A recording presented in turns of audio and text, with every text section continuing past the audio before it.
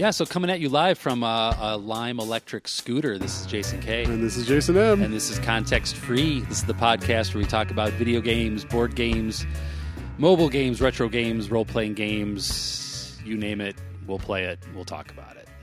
And it's not the frog of love. No. But talk about playing just about anything. We just had a little session here of Fog of Love. Well, there was a 10-minute sequence at the beginning to try to get the box open. That's the intro. That was it's a relationship test. That's what it is. It's a romantic comedy as a board game. That's the subtitle. No colon. The box is, at least my box is really, really friggin' difficult to open. I mean, we use 2 cheese knives and your immense strength and me pulling on the box. Yeah. To pry it open. It only took 10 minutes. I'm not sure I'm going to put the box back. It's kind of, what would you call this style of box? I don't think it would be appropriate for the style of show for me to answer that question. Okay, but it's like pulling a drawer out of a it's like cabinet. a drawer. It's like a vacuum sealed drawer. Yeah. It's so bad box choice, but I this is the second time I played it. So Stacy and I played it. You and I just played the same thing that she and I played. A lot of similarities in terms of what happened and some differences. A very different game. What was your impression of what we just played? I think it's not a typical. No, it's not even really a typical co-op. Yeah, so it's a co-op where you both have your own kind of private goals, and there's a kind of a higher level goal, right? Like that's the structure. Well, you're 2 people in a romance, and you're trying to make it work. You're trying to make it work. Yeah, I was a pilot. I was a nerdy, very conservative, down to earth pilot, and you? I was a very greedy. What were my other attributes? They were good too. Task oriented. Parking attendant, which we had a lot of fun with. It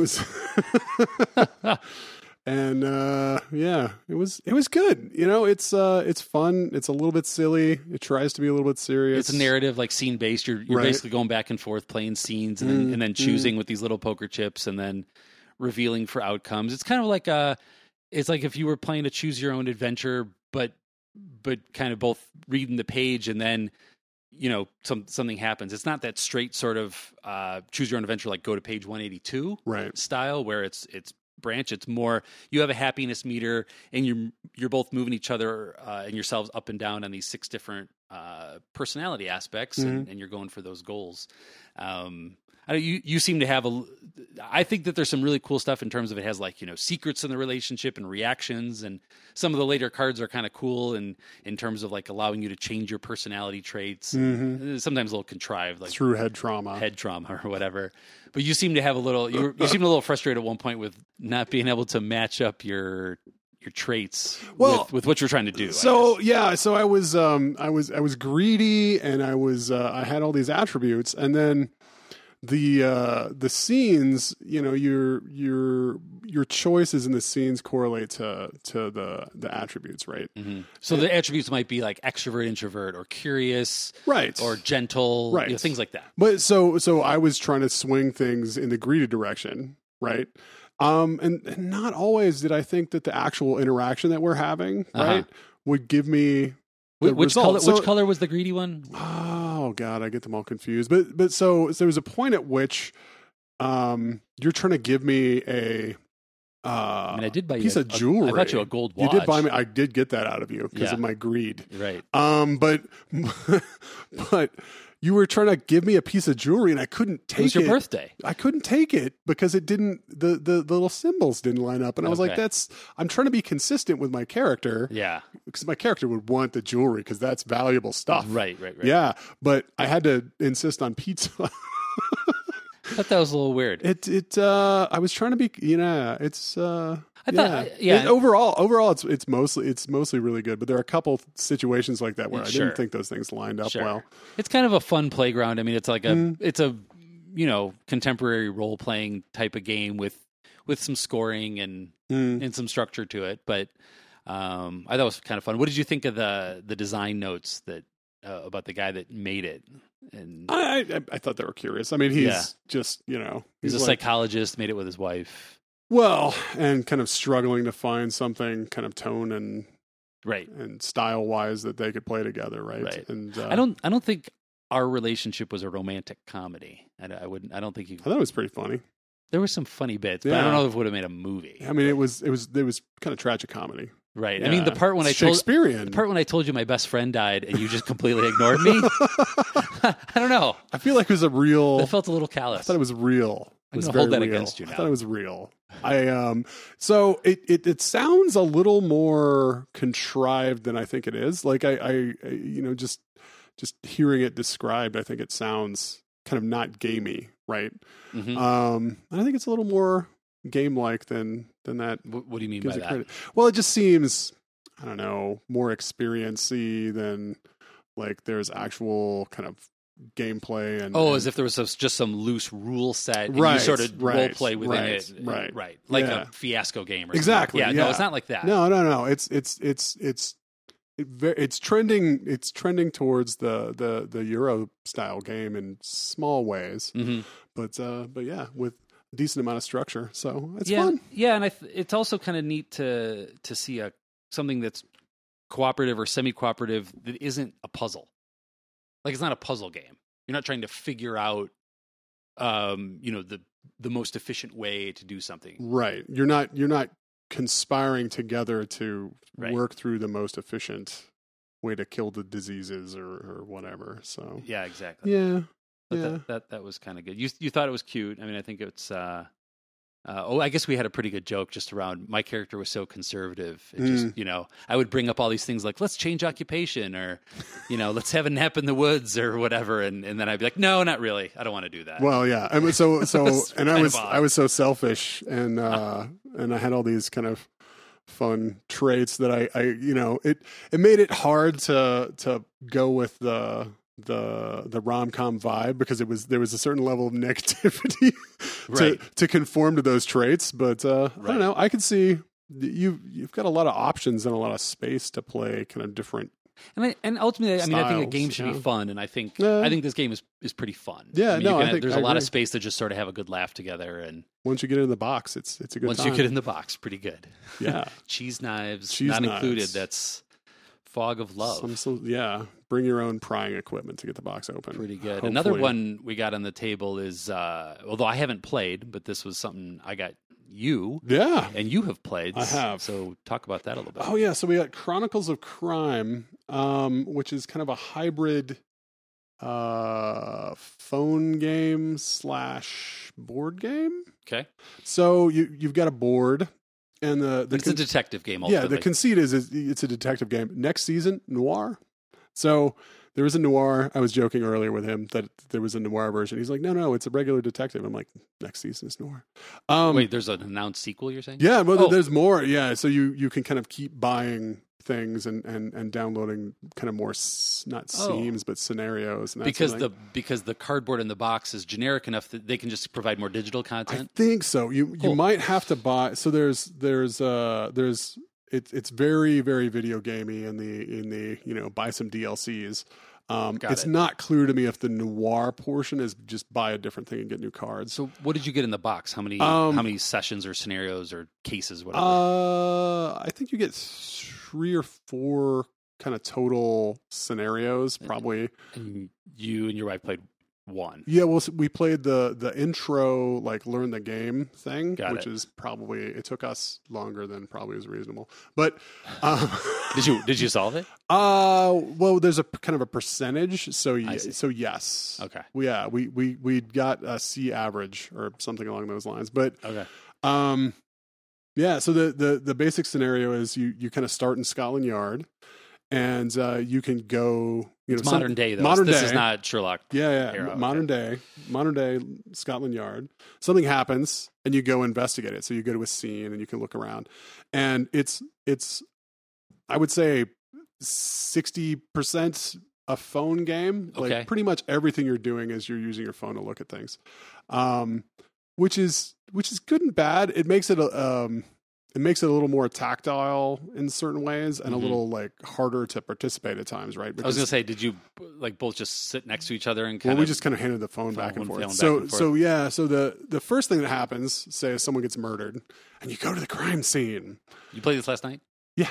And you go to the crime scene and you look around, and by look around, you take the phone and you put it in kind of, it's not really VR mode, but like turn the phone around and look at things. Gyroscope. Yeah, gyroscope mode. Yeah. And you look around the room and you identify things. And then you find cards correlating to things. So we saw there was, some food, and there's like a food card, right? Right.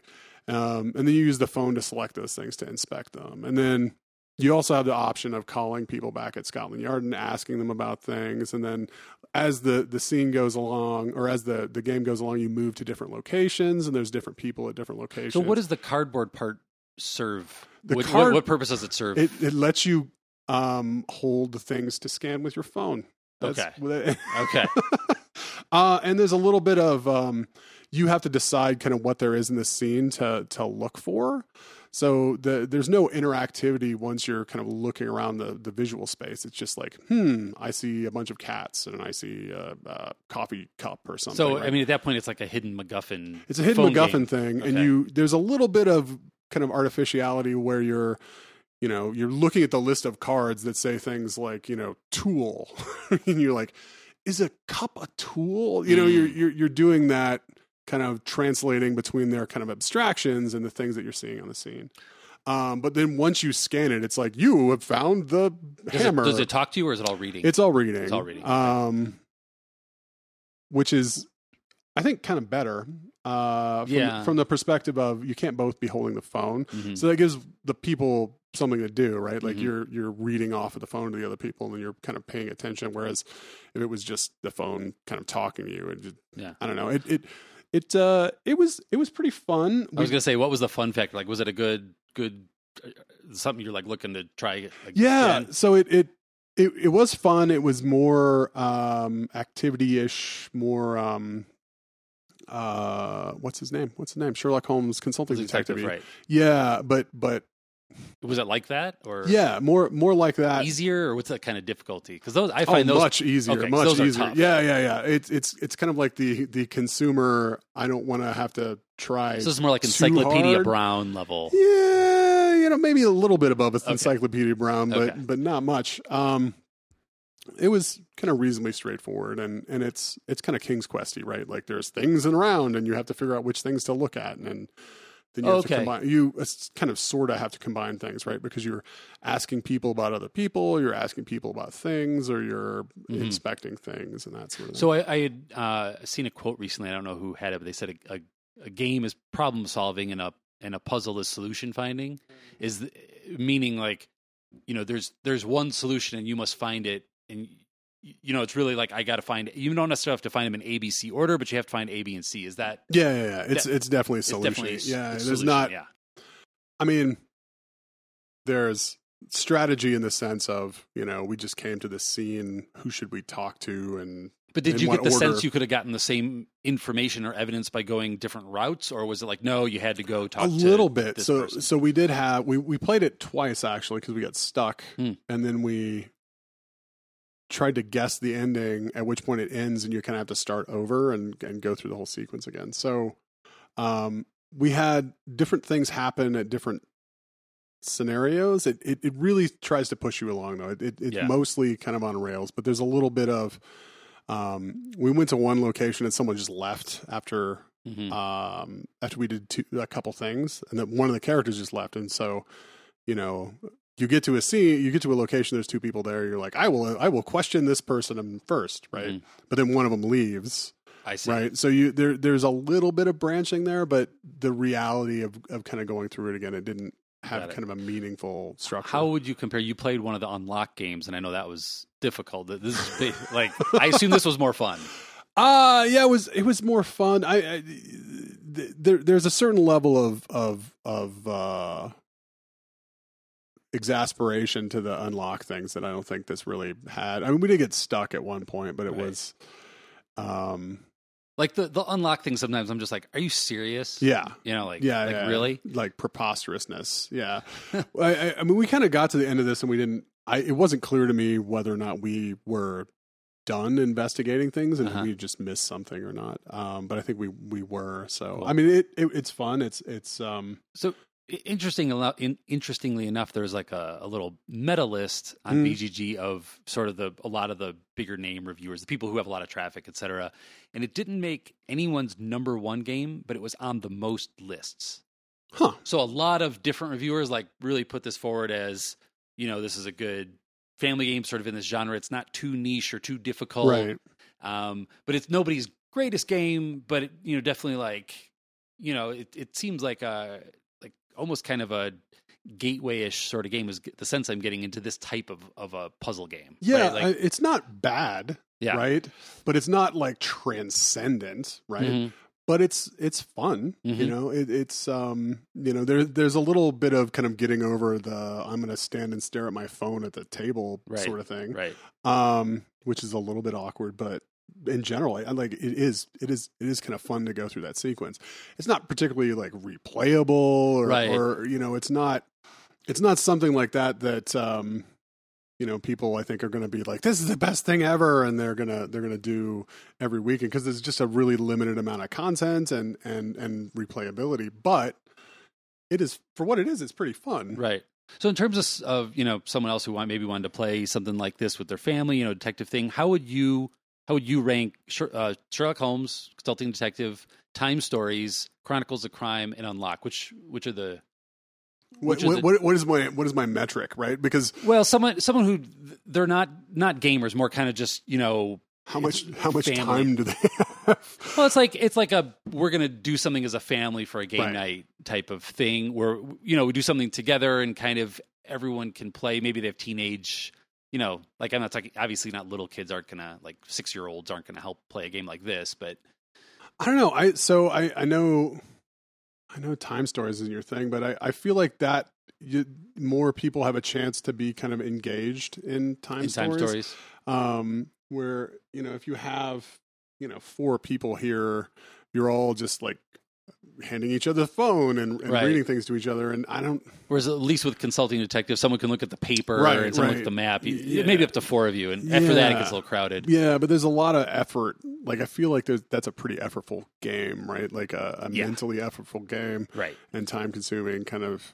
Right, it's something you're not half-assing Consultant Detective, right? Like you're paying attention, or you're not doing anything. Right, and if that was really your jam, like you could go open one of those up and just sort of leave it, somewhere in your house and think about it for 3 days if you wanted. Yeah, for weeks. Yeah. Right. Yeah. And kind of try to puzzle through it. Whereas you wouldn't do that. This is more. No, this is an evening, and like I said, we went through the original kind of basic. Here's how you learn the game scenario and do a couple things. Cool. Well, maybe you can bring. It would work with 4 of us, I assume. Yeah, we could try. We could try it. Cool. Yeah, as long as the expectation is someone's staring at the phone. Well, maybe the iPad would be a little bit bigger surface. Yeah, I don't know. Maybe that works. Yeah, we could try that. We'll find out. Cool. So, Chronicles of Crime. Looking forward to seeing a little bit more of that. Awesome. And then the other tabletop we were thinking a little bit about playing. We were talking about playing was Betrayal Legacy. So there's not too much to talk about, but that is a legacy game, another Rob Daviau game, like Risk Legacy, Pandemic Legacy. That is based on a prior game, Betrayal at House on the Hill, which has been around for quite a while. I'm not a fan of, so I was very hesitant about it. It's very much like, a Scooby-Doo, like people enter a haunted house and haunted house things happen, right? And then at some point, something changes in the game, some event gets triggered, and all of a sudden, Joey's a werewolf and we got to kill Joey and he's trying to kill us. Or right. You're right. And there's this random book of like haunts, like 50 different things. That's the base game. What's cool about this, and what I've heard people say really makes this transcendent in the way that Pandemic Legacy is transcendent to Pandemic, is that each of you represent a family in this haunted house. And so when you're finding the gun, it might have been like your grandfather's gun, right? And there's this whole kind of story. It's not just like, oh, I found a baseball bat, yay, which is sometimes how like the Eldritch Horror, like Arkham Horror games feel. It's like, oh, I found this random thing, or I got this at the shop, and it has no meaning. So it tries to put a little more, backstory in the same way with the Fog of Love game, where it's putting something behind just a thing that, lets you shoot a bullet or swing a bat or, get +1 attack. Right. A little more story. So I've heard some people rave about the experience, and they've even said that they played it and they would have just played through that campaign again, like gone again. So that was pretty cool. So, we had the Legacy thing going. We've been doing that for a while. Can you believe that we play of Legacy 1 and 2 Pandemic? We played over 35 games of that. Isn't that crazy? I was like, wow. Because Pandemic Season 1 was 17 and Season 2 we did 19. Jeez. I know. Like when you put it all together, I was like, it's a lot of games. Well, it's a lot of, it's fun because that's a lot of the same games. Yeah. Yeah. And we have our group of 5 of us that do that. This game actually plays 5 and, it's just kind of a fun thing to kind of keep coming back to because you learn the rules and it's not like I like it because it's not like, oh, it's another teach a new game or something. And everyone feels some investment in it. Right. So I'm pretty hopeful for that. I've also thought about playing that with a different game group of mine, but you really need to have a consistent group for these things to succeed. And so we clearly have demonstrated that. So yeah, I think we'd be good. So yeah, that's some of the stuff on the table. I've been doing a lot of trading and stuff. I feel like of all the trading and selling I've been doing, I might have found my first got ripped off experience. Oh no! Yeah. Or we'll see. Might have to edit this by the time it comes out. No, trade. I sent it off, and this guy's just not. It's like the trade was on Monday, and then I sent my thing on Tuesday. Right. And when he was supposed to send, he's like, "Oh, I'll get it out." He's like, "You're the man. I'll send it out Tuesday or Wednesday at the latest." Right. And so then Wednesday night comes. I'm like, "Hey, do you send it out?" He's like, "Oh, I'll do it. Tomorrow for sure." And then it was, "Oh, I sent it out Thursday, and I'll get you the tracking number on Friday." And silence. Still silent. So I'm definitely getting that spidey sense of I'm getting yanked around here. So I guess it happens. I had an eBay experience like that one time. Yeah. Which it turned out guy was a long haul trucker and he could never get back near anything. And it was I was like swearing at this guy on one of my computer screens. But there's a difference between radio silence and just sort of you know what I mean? That like this person's responding, but I get the feeling that they're just yanking my chain. Yeah. So well, that's what happens. The stakes are pretty low. The modern world. Sometimes you lose $20 to a ripoff gamer in the world. That's how it goes. So console games. Yeah, what have you been playing? I over the break or over the holiday season, I played the heck out of Subnautica. Was that what you spent most of before the holidays, the days off time? Before the holidays, and then kind of deep into the holidays, I played a good chunk of that. You went vegetative in that game and explored the oceans. Yeah, so it was kind of originally a PC game that they did a bunch of iterations on. What is it? Who are you? Yeah, so you are on a giant spaceship that mysteriously crashes into a planet. So you're going somewhere, and then something terrible happens to the spaceship, and it crashes into this ocean world. And so you're alone in a life pod, and I guess it is a survival game as opposed to a survival horror game. Mm-hmm. It is a survival game where you're just in a life pod, and the game starts, and you're in a life pod, and the life pod's on fire. And it just crashed in the ocean and you have nothing. And so you have to kind of quickly grab a fire extinguisher, put the life pod out, and then... Life pod, this is something you can be in so that it has oxygen for you? You're in like an 8-foot diameter space. Okay. And you're floating, this life pod is floating on the surface of an ocean. I see. Where you can breathe. It's not an unfriendly, nice standard temperature, pressure, But it's water world. Water world. Okay. At least where you are, as far as you know. And so what you can do initially in the game is you can kind of climb up out of the top of the pod and look around. You can see the hulk of the crashed enormous spaceship burning. Mm-hmm. Maybe a click or two away from you. But this is an open world game. This is an open world game. So this is not like the opening cutscene in like a a Tomb Raider. Right. Okay. Open world game. You crash and then this is what you're doing. Right. Okay. And so you essentially don't have anything except there's a little 3D printer inside the pod. And the 3D printer says, "Hey, I can do these things. but I have 3D printer head trauma, so I only remember how to do these like really small, minuscule number of things. That's the second time you mentioned head trauma. Well, it's such a. I used to my first novel I was working on. Everyone reamed me because I used head trauma too often, and now I'm scarred. As a narrative trope. But when your computer gets head trauma, I find it very dumb. Because anyway, yeah. So you have a little 3D printer, and what is this, like a HAL style computer? No, I mean it's just a 3D printer. It's just like a thing, and it's like, what do you want me to do? Okay, here's your menu. Press a button. But it doesn't talk to you. No. Well, so there's also a radio. Okay. Eventually, well, so you start essentially with nothing, and it's been 2 months or whatever since I started at the beginning of this game, and you're slowly starving to death, right? And you're thirsty, right? And so now you have to go figure out how to get water and food so you can swim around. There's a opening in the top. So and this the is bottom also a saltwater world. There's a saltwater world. You can't drink the ocean. Right. Yeah. That'd be too easy. Right. So, but it's the great irony of life. Surrounded by water, not a drop to drink. Yeah. So step one is you figure out, hey, you can catch the fish, and then you can take the fish back to the little 3D printer, and the 3D printer will laser him, and then you've cooked fish, and you can eat those cooked fish. Uh-huh. What you quickly learn is that if you cook the fish and let it sit for a while, it rots, and its health benefits dwindle down to negative. Okay. Right. And so it's kind of frustrating because you're constantly like, I have to go get food. I have to go get food. But I have to just go get to water. cut to the end here, you played this game for dozens of hours. Probably 100 hours. 100 hours. Yeah. Yeah. So okay. so something in this game hooked you. Oh yeah. So you're building things. So like once you get past this, you build things with the 3D printer that let you build other things, and then you're building. Because what you described did not sound like something I'd want to play for 100 hours. No, it was obnoxious. Yeah, so that sounds terrible. So there's some frustrating. So you have to breathe too, obviously, because so you're tell underwater. me the good parts. So the good part is eventually you can kind of transition through this, and there's kind of a tech tree of stuff. Right, that you can build, yes.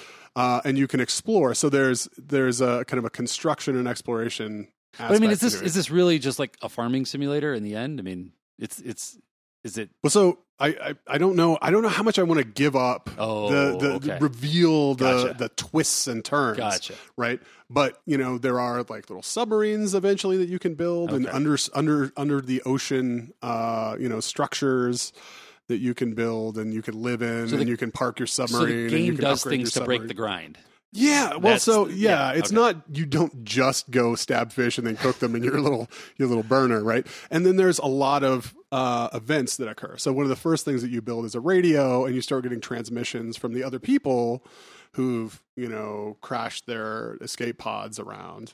And then you go do some exploration, and you find all these broken. Now, obviously, these pods. transmissions aren't like scripted Firewatch style transmissions, right? I mean, they're. Well, you don't talk to them; you just receive. So you just get. But are they like random quests that you're doing? Kind of. Okay. Yeah, so they're not very random either, but they're like.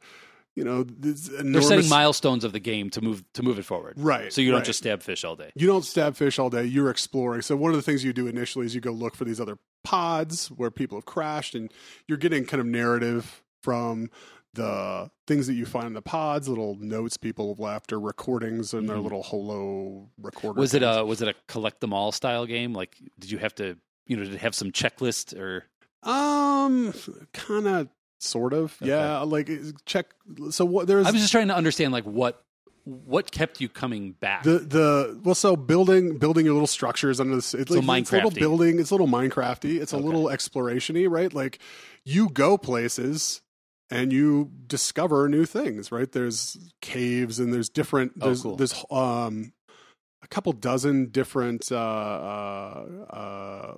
regions, right? So Ecosystems. But I haven't played game. No Man's Sky. But is it like generated like that? No. It's all static. So if I played the game, I would find the same caves that you found. Correct. Got it. Correct. But you may I think there's a certain level of randomness. So there's things that will get you, right? Mm-hmm. Like there are kind of different levels of predators. Like initially you start in the safe shallows, and it's a. One of the things that really is irksome about the game is the physics is really bad. So if you do any of the scuba diving things that you do in this game, you would be dead very, very, very quickly. Because you're constantly... Note, not a scuba training simulator. Do not go from 100 meters underwater to the surface in, 20 seconds.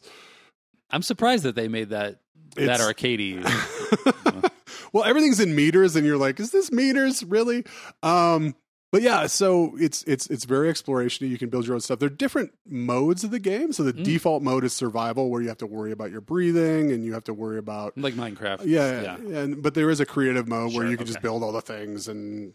So what I'm getting is a lot of it is sort of a campaign of a Minecraft style game in water, right? Because the bases you're building are freeform building. It's not like, oh, I got level 3 base. Like you actually made the rooms and such. Like, did you get to decide the structure and like? Really, really limited. Like each room is defined ahead of time, I see. And so it's not like you're building things out of bricks. You're not building things out of bricks. Yeah. But you can build kind of some obnoxiously complicated structures if you want. Really, there's a kind of a story that you're following along, and you're kind of progressing through, kind of figuring out what happened. Like, why did the ship crash? And then, hey, it looks like they're actually, mini micro spoiler. Like there have been other ships that have crashed here, and like why and what happened and what can you do about it? And hey, I'm stuck on this planet. So this building and discovery loop. It has not a telos, what's the word? Has an objective, right? Like you're moving the narrative along, right? But it's very, very kind of discovery. Hey, I wonder what this is, sort of oriented. So there's some serendipity of like, hey, I just found this thing. Yeah. And there's a definite tech tree to kind of keep you in the progression. So depth is a really important thing, right? You can only go so deep initially, and then each kind of craft or whatever you build has its own kind of constraints of mainly depth of how deep it can go, right? And so, initially you're at, 20 feet, that kind of range, and then eventually you're at the kind of kilometers deep, right? Like, so you have the different ecosystems, right, with different sorts like of plants. Really cool looking alien fish and stuff. Yeah, and there's some of them are friendly, some of them are funny, some of them are monstrous and try to eat your stuff and destroy the really expensive. So I'm sure there's some sort of like little encyclopedia book where you like can go look up all the fish you found or something. Yeah. Well, and you plants too. You built plants, and I had a little underwater little farm. So I had a little farm for different kinds of plants for different utility. It definitely sounded like there was some farming because I was like, it sounded like a little Stardew Valley in a way. Kind of, that same, not as social, obviously, right? But that same loop of what it's pulling you back in. So, that's cool. Subnautica. So while you were talking about that, I was thinking about a different type of experience. I was contrasting it. I was playing Moonlighter. So the hook of Moonlighter. I played this on the Switch, so I was able to bring this along over break. I played it on the plane, and I really found the what's the right word? Value is not the right word, but why the Switch is exciting. This was the first time I really made it as a portable thing outside of the house. I'm like, oh, this is amazing. I can play like, not just phone games, but like real full on console games, and these Joy-Con controllers. Like we're playing Mario Kart. Like I'm playing with my son, like on the plane, right? Which is, that's really, really cool. We just, put the little stand, set it up on your tiny little tray that you get. And we were on Frontier, I think, when we were playing. So you get a very, very little tray because they're not giving you any food on Frontier. And it was great. But anyway, this game Moonlighter, I had read good reviews about it, but in retrospect, I'm not sure why I thought I should play this game because I don't like grindy games. And this game is not just a dungeon grind. This is also a shop simulator grind. And somehow I thought the two of those things together would be more fun. I don't know. I don't know why I thought that. I played it a lot. I don't know. Shop simulator, like you're selling things, or shop class, right? So rather than just being like a shop game where you are, I've never played that type of a game where you're just setting up shop and people come in and you're expanding your shop with new shelves or what. I've never played a style game. I've played way more of the dungeon grindy games, right? So it's like you go to the dungeon and rather than just coming back and selling the stuff to the shop owner to buy new weapons, right? Instead, you're taking them and you're putting them up for sale in your store. and expanding your store.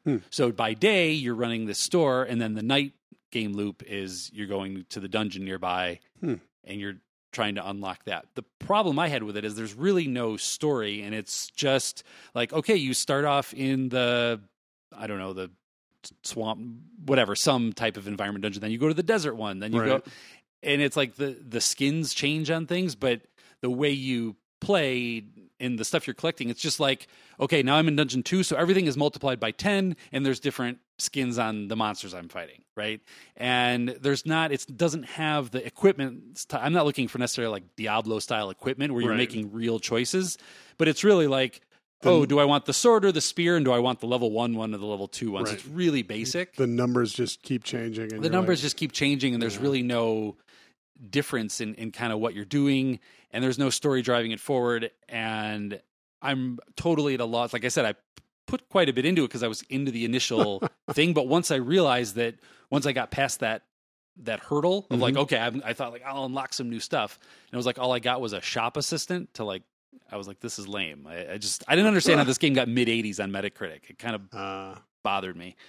So that was Moonlighter. Not a fan. I definitely put that one down and wouldn't recommend it unless you just absolutely love grind times grind, because that's really what it felt like. There's definitely better games out there for that style of graphics. It's got the nice old retro graphic stuff that I like, and then kind of the one that I have found as a winner that I'm playing now a whole bunch. And this one I heard Jason Schreier on the Kotaku Split Screen podcast. He was raving about was Crosscode. It sounds like at first when he said, I'm playing Crosscode, I'm like, it sounded like a crossword puzzle game or something. I'm like, you know what I mean? It sounds, it doesn't sound interesting at all.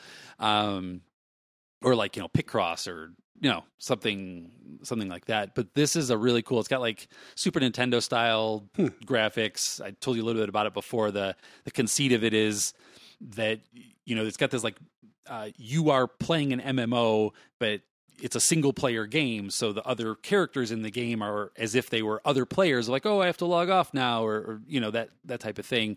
And it's got a lot of the MMO tropes in terms of like the quests and the starter area, like, this is the newbie area, and other people challenging you to duels as if they were real people, but they're not. It's definitely got a little bit of a grind to it, but it's got a lot more space in which to explore, and like, I'm going to be able to come back here later. And it's got all these little like, wink of the eye nods to these things. Like you find some area you can't get to, and someone's like, I'll bet the game devs did that so that we can come back here later. Like everything is very meta knowledge about game design, and it's making all these jokes about that. So if you've played a lot of those types of games, that's a good humor to it, because it's so self-aware is really what it is. It's such a self-aware game. And as you go, it's fairly open in what you can do. The actual how you move through the game is very like old school Zelda. Like, you go to the top of the screen and the screen comes down, and you're on that next rectangular screen, right? Top down, and you have a party. I just have like one other person with me, but you get a lot of choices around your character skills and kind of how you want to play, which is pretty fun. And the best part about it, I think, is just that it's like loading the game up. I'm playing this on my Mac, so I'm playing this on Steam. Like to go from I want to play the game to I'm in the game is less than 15 seconds. Right. It's super fast. It's just like bam, which is like it's there, and then the game is really responsive. Like I'm playing it with an Xbox controller on a Mac. Yeah. So you got to get a little emulator program or whatever for that to work, but it works flawlessly. And it's just the controls are super responsive, and the combat is really smooth and it's satisfying. And it's just like you just kind of want to keep coming back, because there'll be a lot of, it's like I said, it's got the quests and all that sort of grindy stuff, but the graphics are cute, the story's cool, and the combat's fun, and you feel like you have some choice in how you play. So that's definitely what I was looking for in Moonlighter, like that type of thing, and I really felt like I found it in Crosscode, and I've probably played 4 or 5 hours of it, so getting there. I mean, a bit, but I haven't looked. Like I try to always avoid like looking anywhere to see how many chapters or how many things are in this game, just so that, you know, I like that whole exploration part. So kind of leave that as an unknown.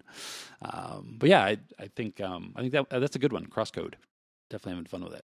Are you still playing Subnautica? I'm not really. So I got through the main campaign. I did a little bit of playing around in the creative mode and building 4 million-mile tall buildings and that sort of thing. What'd you have on earlier today? Like what were you playing today? Nothing. I just turned it on. I was contemplating doing a little trying of Hitman 2, which I've. Did you buy it? I did. I've started. I've done a little bit of the here's how to play the game thing. I think there's a little bit of you have to, not have to, but there's a little bit of kind of understanding what kind of game this is and what, like, how this works. Sure. Initially that is like, you must have played Hitman 1. And I'm like, I haven't played Hitman 1. I have no cultural context for Hitman. Right. But so far it's going to be interesting. I'm curious to see what happens when you get it, because I think, you know, it's not tone wise. I think, you know, you were saying it's maybe not something that would have appealed to you, but it seems to be like a very, very puzzly kind of open, creative, puzzly sort of game in a way that a lot of these games, a lot of the things that we play aren't. Which is it's interesting. So I would have thought that it was. My understanding is that it's more of an episodic game. I would have thought it was some more, you know, like without knowing much about the franchise, like more of a Grand Theft Auto style thing, like this open world where you play a hitman and you get contracts but it's not like that at all, from my understanding. But I've never played it. Yeah. So from my brief experience, it's more you replay scenarios to have kind of a different kind of puzzle, essentially puzzle experiences. And it's really problem solving. It's not just there's one way to do what you're doing. No. So it's really open and interesting that way, and that that sounds fun. Got to be a really hard game to build. Right. Like. Reminds me of, like, did you ever play Scribblenauts? No. But you know what I'm talking about? No. I remember the name. But so in Scribblenauts, it's a platformer game, but you have the ability to, you know, you want a ladder? Oh, just write ladder, and you have a ladder. So it has a vocabulary of objects that you can just say that's what you want, and then you get it. Right? And so it's pretty neat because you have so much open-ended like literally you just snap your fingers and, you know, you can have a plate, or, you know, you want an apple, say apple. Right. And it's kind of cool. I don't know how you build something like that though. Well, building it's easy. Making an actual playable game. Well, making it fun, right? Yeah. Making it fun is really impressive. Yeah. Right. So I'm excited for that. What I'm really excited for is one of my favorite games of all time, Resident Evil 2. The remake comes out in a week or two on the console land. So you were puzzled by what I showed you with the demo. What did you show me of the demo? It's like 30 minutes long. Yeah, the demo for it is 30 minutes long, and it's not that the demo's 30 minutes long. They give you a hard limit of 30 minutes to play the demo, and then it cannot be played anymore. You can't replay it for another. Nor can you re-download it. Yeah. Unless, I guess, if you like reset your console. I need to go get it and set aside a time to go try it, because it just sure feels like one of those bathroom, things, you know. Well, it just feels like one of those things where they're like, make a demo. We'll just give them the whole game and lock it down for 30 minutes. That's easy. You know. No, I think there's an actual end to the demos. There's an end to the demo. I believe so. Interesting. Because in the instructions it says if you finish, you can replay, but only up to 30 minutes. So weird. I don't get it. Yeah. So like I say, maybe there's like some thing where they're giving everybody 30 minutes, and if you actually solved it, they store that, and then you get some magical widget for being so awesome as to have solved the demo. I don't know. I don't know either. I want you to get the demo to try it and tell me why you think it's 30 minutes. No, I will. I'm irrationally excited about this. It's like the only game I think I pre-ordered for many years at this point. Yeah. So I'm sure it'll be terrible and I'll be sad. You pre-ordered from PlayStation. Where? Yeah, the download. Oh, you like on the store. Mm-hmm. I see. Yeah. Did you like save $5 or something like that? I don't think so. Oh, I just think it's like, here, take my money. It's one of those.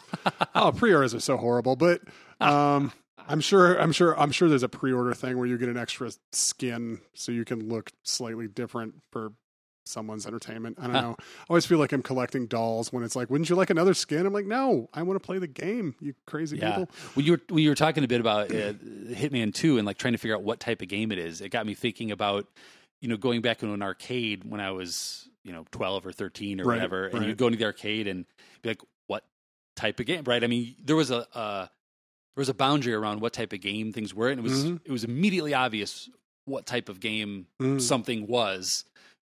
Primarily through just almost looking at the controls, right? What buttons there were, right? Like something like you Centipede. Whoa. Well, yeah. I mean, most things will start off with a joystick, like Pac-Man or Donkey Kong. You might have a jump button. Then they added the jump button. Then there's six buttons. You're like, fight game. Well, then they're like Q*bert. Oh, we're going to make it diagonal, right? Yeah. And then Tempest, we're going to give you a dial, right? So you just sort of look at the UI of the controls, and it's like, oh, this is a different style of game.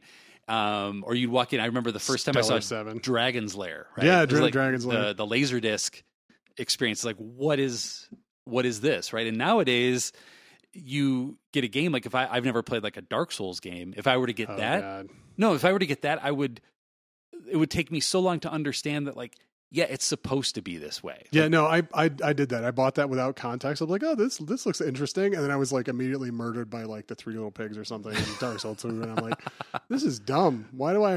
This is dumb. Well, my point is that we nowadays to get into games, it would be so intimidating to have no context for past games of what you're getting into. Well, like you get into a Zelda game, it's like, there's the certain tropes of playing a Zelda game that you're going to have to go through, and you're going to have to get all the little spoon feedings and build up your skills, and it's been that since the beginning. Well, so there's a lot of cultural context, and there's a lot of like just history that's built up, right? Right. Of what fans expect of that style of game. Right. Or a particular line of games like Resident Evil or anything. Or right? Civ. You are going to start off with a settler in the middle of nowhere. It's even the controls, though, because I think it's funny. I mean, maybe it's not funny. I think it's interesting how disjointed it is for you to try to start being a PlayStation person from being an Xbox person.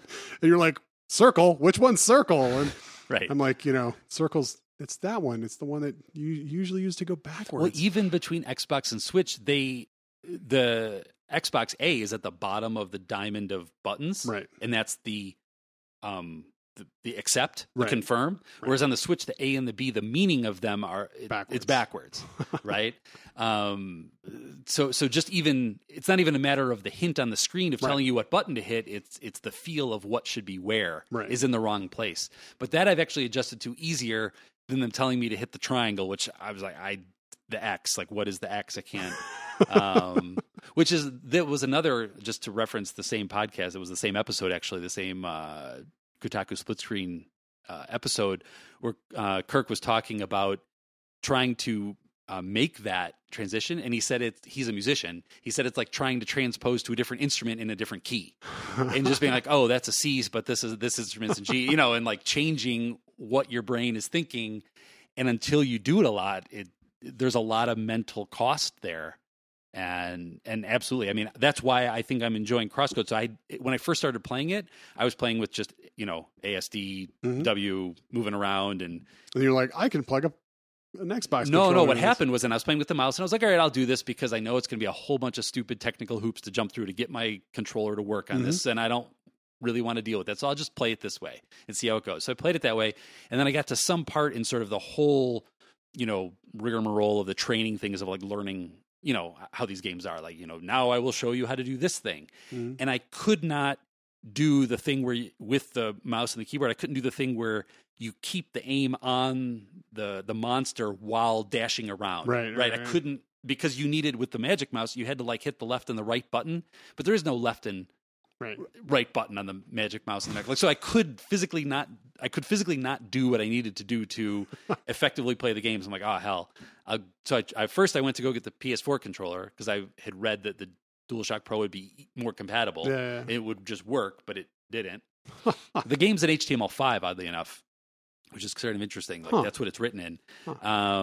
So then I was like, all right, I'll go Google how to use an Xbox One controller, and it was like, go get this, program, and it totally just worked, and it was like bam, and now I'm just like, all right, now I can actually play action games on my Mac because this is how I want to play them. I don't want to play with mouse and keyboard, which I'm sure will horrify some people, but matters what it whatever is. whatever you're comfortable with. Yeah. So, it was kind of fun, but it's been good. We had a little break. I realized this has been 2 years. We've been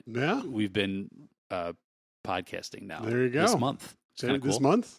Yeah, it was January 2017. Okay. Crazy. Yeah. So I don't know. Kind of cool. Been enjoying it. Just ever since we, I've been enjoying all the game chatter and stuff, and I don't know. We've had an opportunity to play some things we might not have played together as well. Like I don't know that we would have played Fog of Love together if we. Well, I mean, probably not. Probably not. Probably not. I probably would not have come over and been like, "Hey, I've got this romantic comedy game. You're gonna love it. It's gonna be amazing." Well, cool. Hopefully, maybe next time we'll be talking about Betrayal Legacy and how our Chronicles of Crime went. If I got to play, and you can talk some more about Hitman 2. Excellent. Let's take it easy. See ya. Context Free is a contrarian content production. Find out more information at contextfree.fm along with our show notes. Our theme music is Chocolate and Cocaine by Lorenzo's Music. Find out more about Lorenzo's Music at lorenzosmusic.com.